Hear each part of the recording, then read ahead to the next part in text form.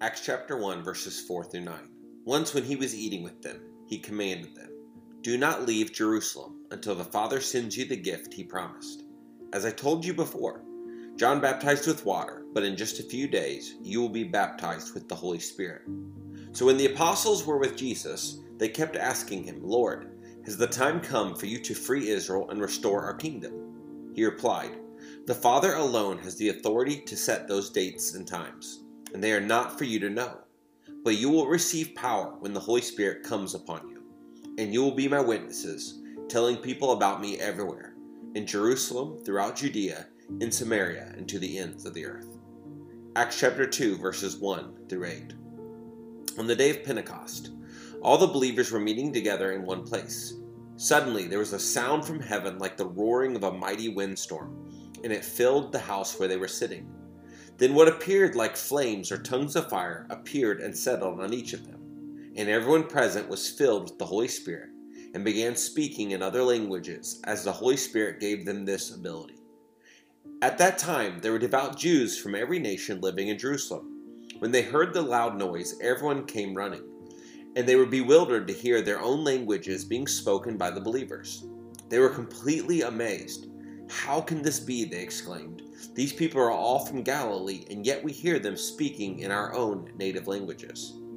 Here we are, Parthians, Medes, Elamites, people from Mesopotamia, Judea, Cappadocia, Pontus, the province of Asia, Phrygia, Pamphylia, Egypt, and the areas of Libya and Cyrene, visitors from Rome, both Jews and converts to Judaism, Cretians and Arabs. And we all hear these people speaking in our own languages about the wonderful things God has done. They stood there amazed and perplexed. "What can this mean?" they asked each other. Would you stand with me one final time this morning? I don't know if you noticed it, but I had to take a breath reading through all of those different names. There was like a... So, yeah. We are continuing in our series on the Holy Spirit, the third person of the Trinity. And so this week and next week, we're going to talk about the baptism of the Holy Spirit. The following week, we're going to talk about the gifts of the Spirit. And then as we move into our missions weekend, we're going to look at how the Holy Spirit empowers us to be witnesses, to take this gospel everywhere. And by everywhere, I don't just mean our homes or our streets or even this city. I'm talking to the ends of the earth, because that's God's will. He wants his name to be praised and made great everywhere. So this morning, as we're getting ready to dive into, I want to talk just for a little bit before I have you sit down about engaging spirit baptism. Okay, depending on your spiritual or your denominational background, some of you, this topic might excite you.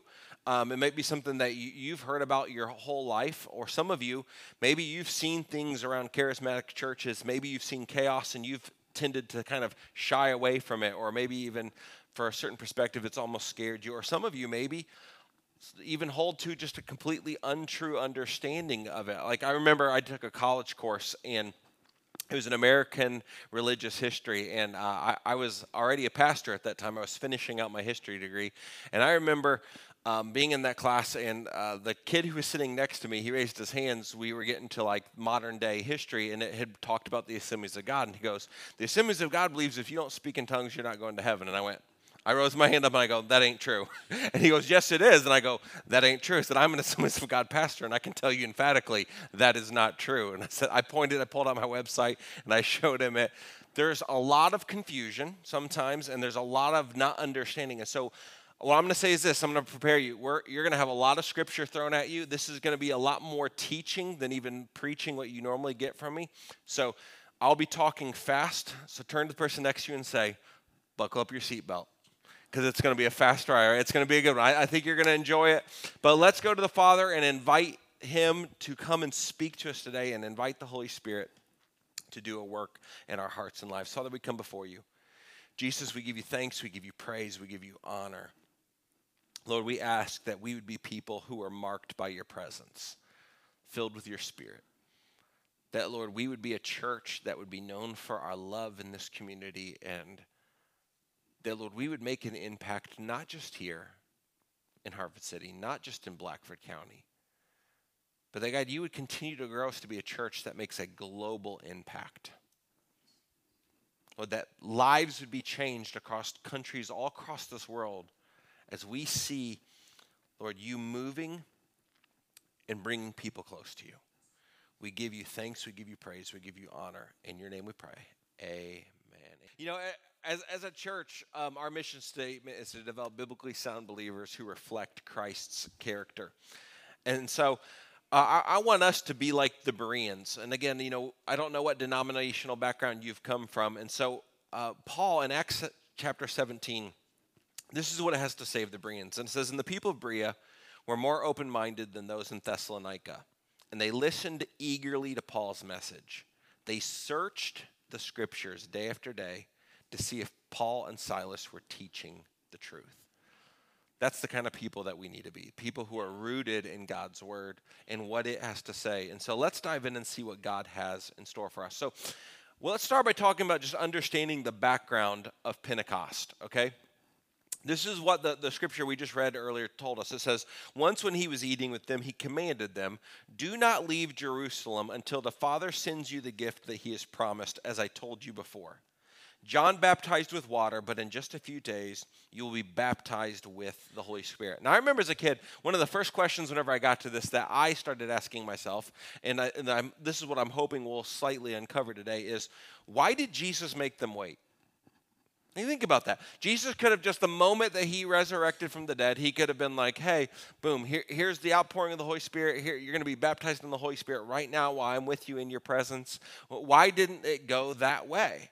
And I remember asking myself and thinking about that. But how do you know that God has got really good timing? He is never late, but he's also very rarely ever early. I hate waiting. Does anybody else? Is there anybody like driving down the road? Like today, I actually pulled down a side street because there was a car in front of me. I hope it was no one in this congregation, but but they were going like at least 8 miles underneath the speed limit, and like I'm sitting here and I'm like, I gotta preach the word of God in a few minutes, so I gotta get off this road so that you know, like I hate waiting, but oftentimes God has waiting in store for us because He has a purpose behind it, right? Always there's a plan and a purpose. So if we're going to be a people who understand what Pentecost is, you know, Assemblies of God is a Pentecostal church. We believe in the moving of the Spirit. We believe in the baptism of the Holy Spirit. If we need to ground ourselves in understanding what is this and why is this. So first and foremost, Pentecost was the festival of first fruits, okay? The festival of first fruits. It's where Pentecost actually derives its name from. Pentecost is the Greek word for 50, okay? Greek word for 50. It was 50 days after the presentation of the first sheaf to be reaped of the barley harvest, or 50 days from the Sunday after Passover. Now, you say, why 50? Well, that's 7 weeks, and 7, if you know anything about Scripture, 7 is like, it's like the number of completion. Okay, so as we understand this, this was something that had been taking place for quite a long time, the festival of first fruits. Among the Hebrew and Aramaic-speaking Jews, it was known as the Feast of Weeks or as the Day of First Fruits. It was a harvest festival. And in Exodus chapter 23:16, we see that sheaves of barley, the winter crop, they would be brought to the temple every single day, beginning on Passover until Pentecost, the beginning of the harvest season. That was 50 days later. This was a joyous celebration with people bringing in the first fruits from all over the area. They would come and bring it to the temple. This is what they would actually do. So if you were like a farmer and you had your field out and you had all of your crops in it, the first crops that started to spring up and you would know, they would often go and they would take a ribbon and they would tie it around it because they knew that that was their first fruit. That was the first that appeared. It was the first. And so what they were saying is that the very first that came, this is where we get our concept of tithing, the first and the best. They would say, that is going to be dedicated to the Lord because that provision has come from Him, and I will bring it back to Him with glad celebration. It was a really cool festival. They would come and they would take like oxen and they would gild the horns with like make it almost look like golden, and they would stick a wreath around the oxen as they would be coming into Jerusalem, and they would be singing songs and celebrating, and they would have people that would meet them as they were coming in, and they would say, "We come in peace," as they would be rejoicing and celebrating for the provision that God had bestowed upon them. This would be in temple times and during the tabernacle with great pomp and circumstance. There'd be a ceremony as they would come in. The pilgrimers, they would arrive at the foothills of Jerusalem, and they would adorn their fruits and their baskets that they were carrying of the first fruits, and they would declare again, "We enter in peace," and a musician would play a flute, and he would lead them on a procession towards the temple. It was a day of great celebration. But there's a second thing, as we understand the background of Pentecost, is they also celebrate it because it was also whenever it was the presentation of the law, the Torah. Okay? Passover celebrates and marked the beginning. Passover celebrated and marked the beginning of Israel's physical freedom from slavery. But Pentecost marked their spiritual redemption as they were presented the law by God. So what you get is a Passover, they're delivered from Egypt. 50 days later, they receive the law, the Torah from God. And I want you to think through these timelines with me. The Passover, God rescues and he delivers Israel from the clutches of slavery in Egypt, and then he leads them out into the wilderness and then towards Mount Sinai. Pentecost, 50 days later, 7 weeks, the number of completion. On Pentecost, the law is given to the nation of Israel. The law revealed who God was, the law brought conviction of sin, and the law revealed the very heart and nature of God. I want you to piece your minds on this because you're going to see in just a second how these two things merge together into one and explain what began and what happened on the day of Pentecost. So that's the Old Testament timelines. Now let's think about the New Testament. At Passover, Jesus, the one and true, good, spotless Lamb of God, he's given for us. He's slain on our behalf, and he frees us not from a physical slavery to Egypt, but from a spiritual slavery and bondage to our sin. 40 days later, he spends 40 days with his disciples. He lingers with them. He talks to them. He's seen by hundreds of different individuals. And he's talking to the disciples. And the opening text, I love it because the disciples are just like us. They almost colossally always get it wrong. Right? So they're meeting with Jesus and they're just like, "Hey, are you coming now? Are you going to restore your physical kingdom? Are you going to be like our king and we're going to overthrow Rome and boot them out and we're going to do this?" And Jesus is like, "No. That day and that hour isn't known to you, not known by me. It's known by the Father in heaven." He goes, "But what I am going to tell you is I need you to wait, to be patient, because the Holy Spirit is coming in. You'll be baptized in the Holy Spirit." And so they wait. So for 40 days he's with them, and then they wait 10 more days in Jerusalem. 50 days later, on the day of Pentecost, they are gathered together in that place. And I want you to see the connection here. The Spirit, Jesus said, would reveal God, bring back to the memory the Word of God, bring conviction of sin, and set their hearts on fire to beat with that which was of God's. Notice the connection between the two. So first fruits, joyful celebration and surrender based upon the goodness of God, where they gave their first and their best in recognition of all he's done. And then the law, a greater revealing of the nature, the character, and the reality of God, a call to be more like him and to make him known. Pentecost is when those two become merged into one. So let's talk about what happened on that day. Let's talk about what happened on that day. We read it in the text earlier. So Jerusalem is filled with people from all different kinds of nations. If you remember, it says whenever they heard them speaking in other tongues, there was the long list that I had to take a gulp on, right? They're all coming together because they've pilgrimaged back to Jerusalem to celebrate in this harvest festival. So they're gathered there. There's people who speak all different kinds of tongues and languages, and suddenly they hear this loud noise. They hear something going on, and they walk out, and they're like, "All these dudes are from Galilee, and yet they're speaking my language. What is going on?" That's the setting of what's taking place here. So there's a pilgrimage that's happening. There's many nations, many languages, many cultures, many customs that are present. But it's full of people whose hearts are hungry, and they're coming to God with joyful surrender. Secondly, who is there? We know this for, if you read in the book of Acts, in that upper room, you find the disciples, you find many of Jesus' family that's there, Mary and some of the other women. They're present and they're praying together and they're seeking God. They're together in unity and they're there with surrendered hearts saying, God, we want what you have in store for us. And then the supernatural happens. If you have your Bibles and you open up to Acts chapter 2, it won't be on the screen. This is what it says in Acts chapter 2, verses 2 through 4. It says, suddenly there was a sound from heaven like a roaring of a mighty windstorm, and it filled the house where they were sitting. Then what looked like flames or tongues of fire, it appeared and settled on each of them. And everyone present was filled with the Holy Spirit, and they began speaking in other languages as the Holy Spirit gave them this ability.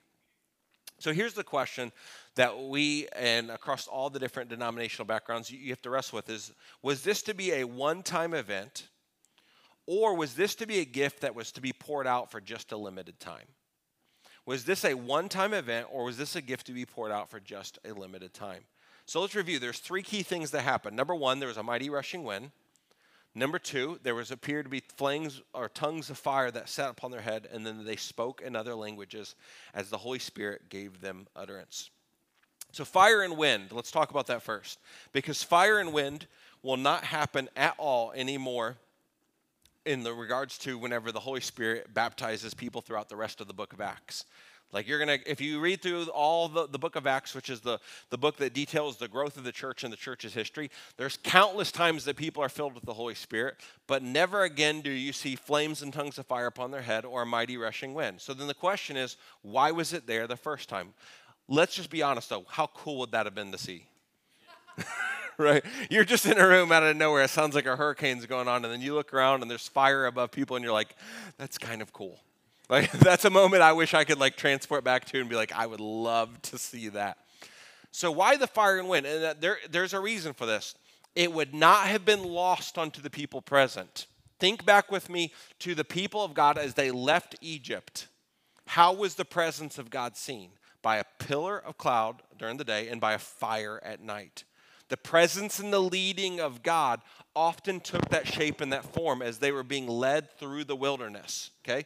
Not only that, but how were they protected and provided for when they needed to cross the Red Sea? It says specifically that God blew a wind from the east and separated the waters, and they were able to walk across on dry ground. It would not have been lost on those first century Christians to realize that there was these markers of the fire in the wind to let them know that this is not something you need to fear. This is an act of God. So those two we do not see repeated anymore throughout the New Testament, but the third we do, which was speaking in other tongues. Fire and wind would no longer be markers that would continue after this day. They were present at that first outpouring, but they would not be normative to continue on past that. But what would continue? I want you to follow along with me. If you see Mark chapter 16, this is what it says. This is Jesus speaking. And these signs will accompany those who believe. In my name they will cast out demons, and they will speak in new tongues. Acts 10:46. For they were hearing them speaking in tongues and extolling God. And Peter declared. This is what we find here is there's a Gentile that Peter is sent to. And when Peter sees and he hears them speaking in other tongues, he realizes that not only salvation, but the Holy Spirit has been poured out on them. And it absolutely just completely shifts the whole function of the church to that point. They were so focused on going just to Jews everywhere they went. Peter comes back and he's like, we baptized and we've seen these Gentiles who have accepted God and who have received the Holy Spirit, and it radically changes the entire outlook of how the church continues to grow. Acts 11:15. As I began to speak, the Holy Spirit fell on them just as on us at the beginning. Acts chapter 19, it says, then when Paul laid his hands on them, the Holy Spirit came on them, and they spoke in other tongues, and they prophesied. There were about 12 men in all. And then 1 Corinthians chapter 14, verse 39. Paul, writing to the Corinthian church, he says this, so my brothers, earnestly desire to prophesy, and do not forbid the speaking in tongues. So the question then that we ask is, why speaking in other tongues? Why was that a marker, a sign of the baptism of the Holy Spirit? Why was that present that day, and what can we glean from that? I want to talk to you just a little bit, and I want you to engage your brain. Go back to, remember Sunday school? How many of you remember Sunday school class with like the flannel boards? You know what I'm talking about, where they like post the little different things? All right, I want you to think back to Sunday school class when you were a kid, and we're going to talk about from Babel to Pentecost. From Babel to Pentecost. The story of the Tower of Babel is found in Genesis chapter 11, verses 1 through 9, and Pentecost is found in Acts chapter 2. And I want us to compare these two events because I think it's very interesting. The actions at the time of the Tower of Babel are pretty prolific and profound. A group of people had come together basically to stand in defiance against God and say, no, we're better than you. We're going to build this tower that's going to reach the heavens. We're going to basically show just our power, our might. It was a building and a construction that was centered on human pride, on humans going, no, I am God. I know what I'm doing. I'm good. It was essentially a tower to sin you could think of. It was a desire. It was rebellion, desire to be God, a refusal to surrender to him and live underneath his authority. And the result is, Babel in Genesis chapter 11, God confuses their languages, right? So they were all there together. They're constructing this tower. God confuses their languages, and it says that they scatter out because now they can't understand each other. So the response was this: God moves and he sees their disunity that was fueled by pride and rebellion, and their languages are mixed and they scatter. Now fast forward to Acts chapter 2, and you see the exact opposite. You see people who have gathered together whose actions are characterized by surrender, by waiting on God, relying on God, pursuing his presence in his heart, with a desire to be used by him, but yet saying, I want to be used by God, not be God, right? And the result is the exact same, but now they have new unlearned languages that instead of disunifying them and scattering them, unifies them and brings people to know the glory of God. It says of all those nations that were there on the day of Pentecost, it says they heard him and they heard the people, and they didn't know what they were saying. But it says that they heard them extolling and giving praises to the glory of God. The language, instead of bringing disunity, it brought unity, and it brought people to God. Power, unity, mission, bringing people closer to God to fulfill his command to go to the ends of the earth. It was unity and mission that was fueled by surrender and pursuit of the Spirit. Think of this with me again. Babel, new languages that they couldn't understand, divided and separated them because of their rebellion. Pentecost, new languages that they could not understand, but that empowered them, unified them, and sent them on mission. So all that brings us to go, we need to understand Spirit baptism. We need to understand it from this perspective, that it was a promise and a promise for power. I want you to think with me from the book of Luke and Acts. I don't know if you know this, but the author of the book of Luke and the book of Acts is the same person. They're companion books. He writes to a person named Theophilus, okay? So the book of Luke is all about Jesus' ministry while on earth, and it comes to a close. And then the book of Acts open, and he continues his letter again now to Theophilus, and he's telling him, now this is what's happened after the ascension. This is the growth of the church. This is the Acts of the apostles. This is what happened as Jesus has left and the Spirit has been given. So Luke 1, it opens with this: it seemed good to me, having perfect understanding of all the things from the very first, to write to you, excellent Theophilus. And then Acts chapter 1 also goes this way: the former account I made, and he's referencing the book of Luke, O Theophilus, of all that Jesus began to do and teach until the day he was taken up, after he through the Holy Spirit had given commandments to the apostles whom he had chosen. So again, Luke is the message of the gospel. Acts is the history of the church. And what do we see uncovered here throughout the New Testament, especially in the book of Acts? Number one, Pentecost and Spirit baptism was a promise. Read with me from Luke chapter 24. And he said, yes, it was written long ago that the Messiah would suffer and die and rise from the dead on the third day. It was also written that the message would be proclaimed in the authority of his name to all the nations beginning in Jerusalem, that there is forgiveness of the sins for all those who repent. You are witnesses of all these things, and now I will send you the Holy Spirit just as the Father promised. But stay here in the city until the Holy Spirit comes and he fills you with power from heaven. So this is what we see. Number one, Spirit baptism was a promise of the Father.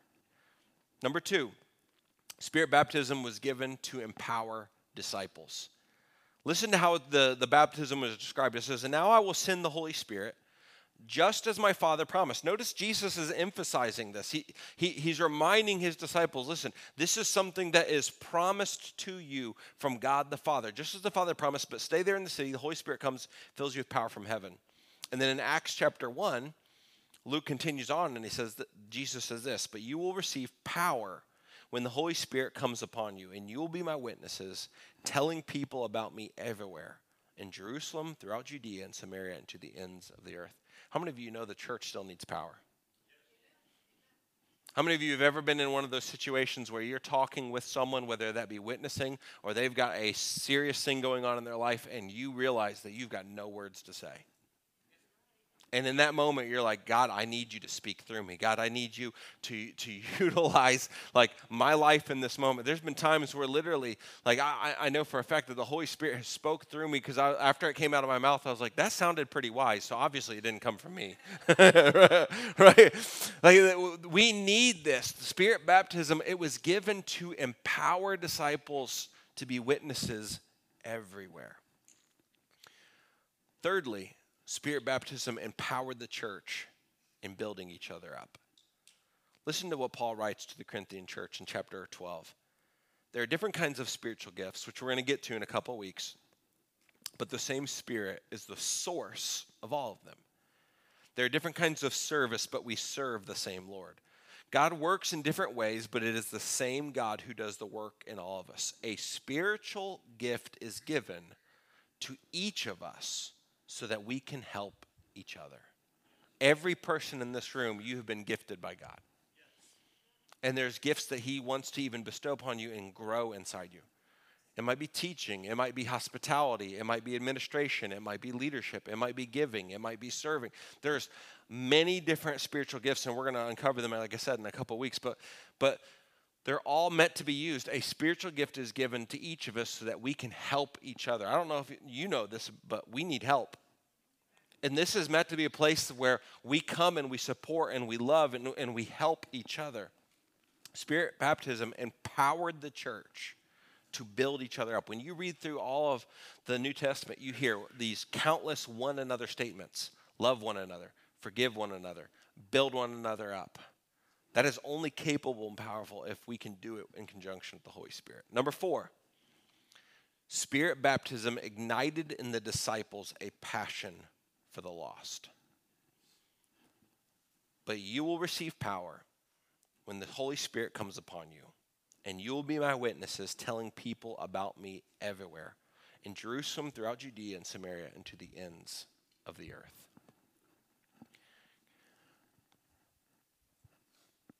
I remember hearing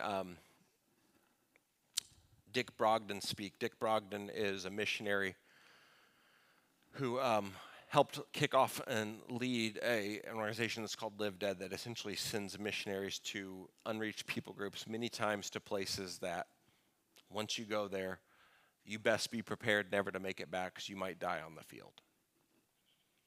They go to places that we can't even write and list next to their name because to do so could put them into physical harm and jeopardy for their lives. And they go there with the sake of going for the great name of Jesus. And I never forget hearing him speak. And one of the things that he said is he challenged like our modern day thinking. He goes, when you think about the Apostle Paul, he goes, why do you think he did the things that he did?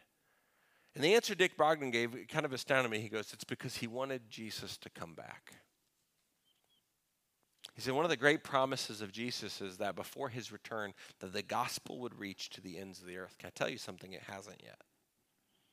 I remember standing inside the Museum of the Bible and seeing the countless thousands of different languages that don't even have a single verse translated into their language. The Holy Spirit, on that day of Pentecost, it did something And like it started a flame among the people of God for the greatness of the name of Jesus. To equip them to be witnesses everywhere for the sake of Jesus. One of the things that I love about the Assemblies of God is, listen, we're a denomination that's just recently celebrating like our 100th anniversary. And yet, when you look at the growth and the expansion, it's become because this denomination has been passionate about the name of Jesus across the world. Missionaries have been sent. I think the last I looked, I can tell you this. I was going to throw out a number, but I don't want to say the wrong one because I'm going to tell you about it in a couple weeks. But we're talking about millions of people who've been led to Jesus as Spirit-filled Christians have went all across this planet for the name of Jesus. But can I tell you something? Yes, we need to continue to do that, but we also need to do it in our city and in our families and in our neighborhoods, in our spheres of influence. And if we're going to do that, we need to be empowered by the Spirit to take that message everywhere. Because there's going to be moments where you don't have the right words. And you don't know what to say. And the Spirit can speak through you. So that's what I love about whenever you think about the conjunction of those two holidays. You have the festival of first fruits. You have the people coming with glad surrender, saying, God, I'm placing my gifts before you because they are all yours to begin with. Would you take it and use it? This is the first and the best. God, take it and use it. But then also they're celebrating the Torah, the revealing of God. And at the baptism of the Holy Spirit, we see both coming into beautiful conjunction with each other. A glad, surrendered heart saying, God, can you take this life? Anybody ever looked in the mirror and been like, God, can you take this life? Right? I remember whenever I felt that call into ministry, I was like, God, I'm not sure you've got much to work with here. But if you'll have it, I'll give it. And as we with joyful surrender lay our lives down and say, God, will you take me? Will you fill me with your Spirit? Siri wanted to hop into my sermon. God, will you take this life and use it? As he baptizes us, notice what also happens. It's just like the giving of the Torah.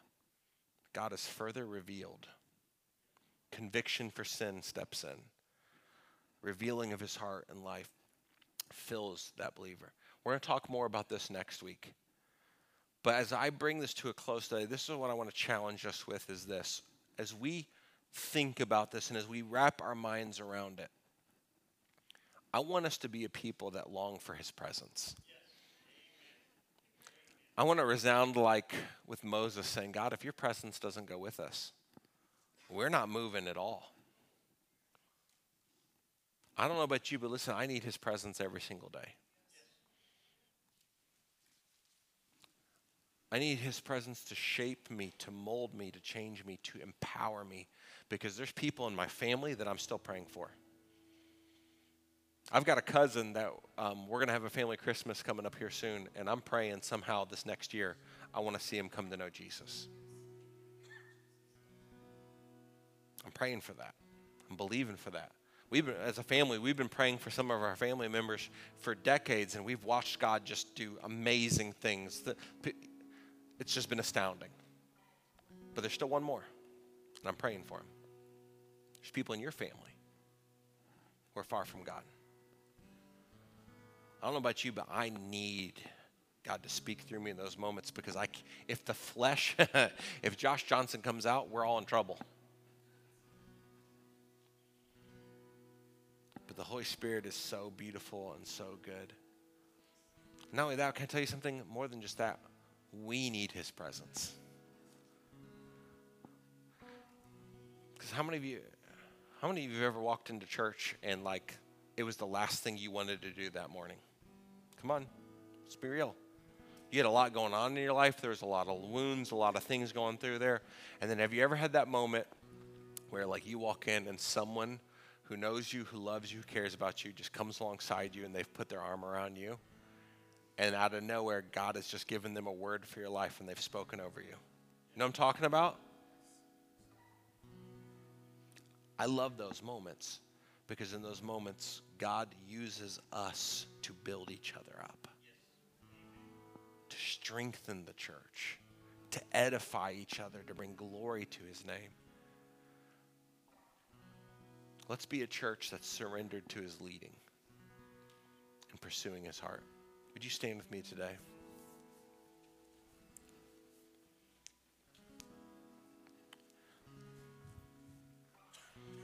Wherever you're at, would you just bow your heads and close your eyes?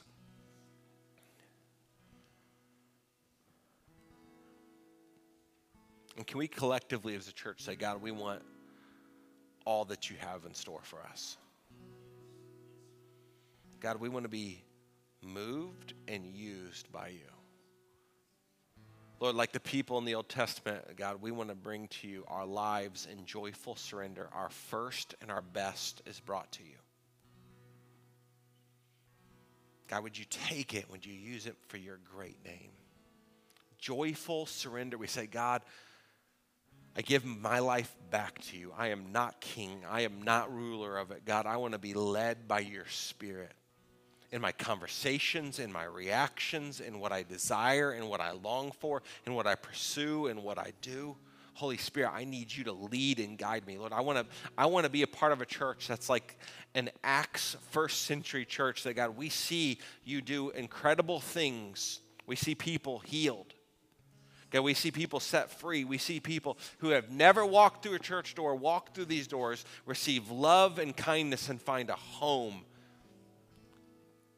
But Lord, that's going to happen if we're a people that's surrendered to your presence.